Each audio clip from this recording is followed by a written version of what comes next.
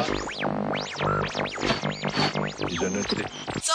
DJs that think you're the greatest, just stop, look and listen, cause you haven't heard the latest. Hey guys and girls, this is us again, Psyches and IS23, bringing you live a podcast again, and this time we've chosen to talk about Porter and Madeon. Hey, Psyches. How's it going? Great. Yeah, I remember from last week you said you were going to see Porter and Madeon live. Yes. It was an experience. I enjoyed myself. It was fun. Before I start, I wanted to ask you, what is your favorite Porter and Madeon song? Okay, so it's a bit interesting. I haven't heard much of Madeon myself. So there's my disclaimer. Very unfamiliar. You need to sell these guys to me. Okay, that's your task today. From Porter Robinson, I would say Language, because I came from a Forza Horizon game. You know, this is where I heard it first. I didn't know who he was from, and then I realized, and then it just blew my mind. Yeah. And the a new great song for a great car game, Yeah. And then the new Shelter is just amazing. Yeah. Just amazing. Okay, what about you? Me, for Porter, I love the Madso and Porter Robinson Easy song. That is one of my favorite songs. It combines both mixtures of what Porter is, like that animated kind of culture, and Madso's type of new disco style. And for Madeon, I think I would take from his Adventures album, Pay No Mind, because I also I really like the vocals from Passion Pit. So I really like that song as well from Madeon.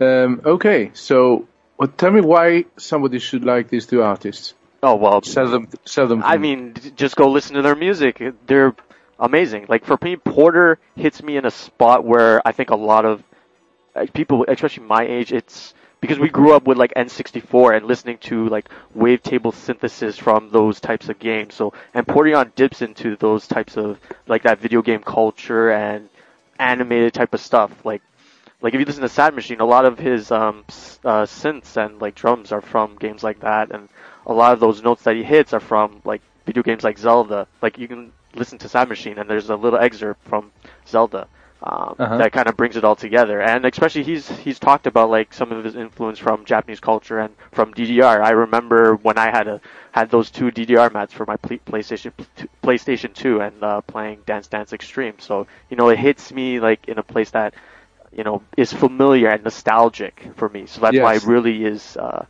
make a good connection with Porter. And for Madeon, he makes great music. Like, I mean, a lot of his synth electro pop songs are, really good as well. I connect more with Porter just because of the reasons that I stated, but I can appreciate what Madeon brings to the table for this Shelter tour, Yeah. I must say, myself, I'm a video game fan as well as anime fan, and, the reasons you mentioned that just hit me as well. Porter Robinson probably more. He's into anime, and that shows with the new Shelter animated, anime he made. He actually went to Japan, didn't he? And the whole production and story is actually his. Yeah. So for anybody who likes these sort of things, these are the guys to go for. Yeah. This is what Porter Robinson's dream is, like, to make something like Shelter, just because he's so into that type of stuff. And, like, Madeon's just tagging along because I think both of them have, like, this kind of invisible umbilical cord where they have a connection between each other, which makes that Shelter music so great. Yes. And I've read on Reddit, somebody mentioned, is Porter and Madeon the Goku and Vegeta of EDM. I don't know if you're familiar with Well, I would call them those are the two princes of EDMs, definitely on the subreddits, because especially Porter, he has such a huge following on. He probably has the most active users for an artist on for an electronic dance music, on Reddit for sure. Actually, when I've read when you go to the Twitter accounts, they actually have the same followers, believe it or not. Oh, really? Yeah. 522,000 for Madeon, 523,000 for Porter Robinson. Oh, interesting. Would you expect that? No, I wouldn't expect that. I thought Porter Robinson would have a lot more, just because he would have the fan base of Japan as well. You know. Yeah, I mean, maybe he was ahead, and now because they came out together, they're kind of catching on. Because it's like me now, I'm going to check him out because I've just became aware of his Well, both of music. them are well-known dance music musicians. You know, like a lot of Yes. them have performed around the world, and especially around North America for Porter Robinson. Okay, let's tell me about the concert that you went on Sunday. Yeah, it was the Shelter live set. It was amazing. It was amazing. It's for people that haven't seen it. I wouldn't recommend to listen to any live sets like on YouTube or anything that have been recorded. I've done that, and it kind of had me have a high expectation, and then it wasn't as surprising when I heard it because it's basically the exact same set, to be honest with you. But it was. Besides that, it was great. I love Porter Madeon, and like seeing those two guys together with the amazing chemistry they have. They're like brothers up there. It was amazing.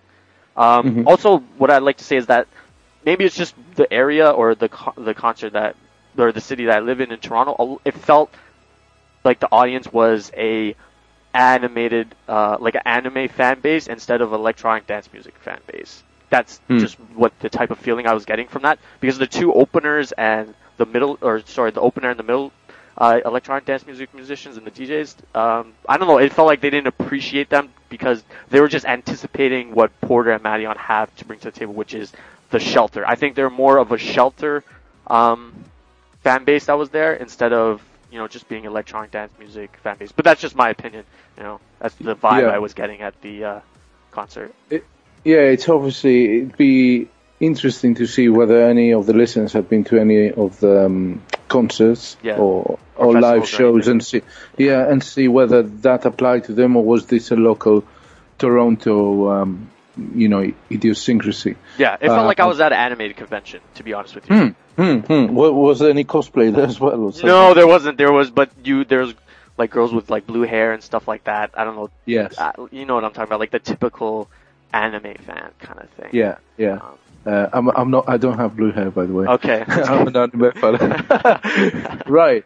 So, how does this compare to the Worlds in Adventure live sets? Yeah, I saw Porter and Madeon separately at a concert in Toronto called the Bestival Concert, or Bestival Festival, which is at Woodbine Park here in Toronto, and it was amazing. Like, that Worlds, and it hits you, man. It hits you, and it gives you feelings. I don't know how to explain it. If you haven't seen it, it gives you feelings.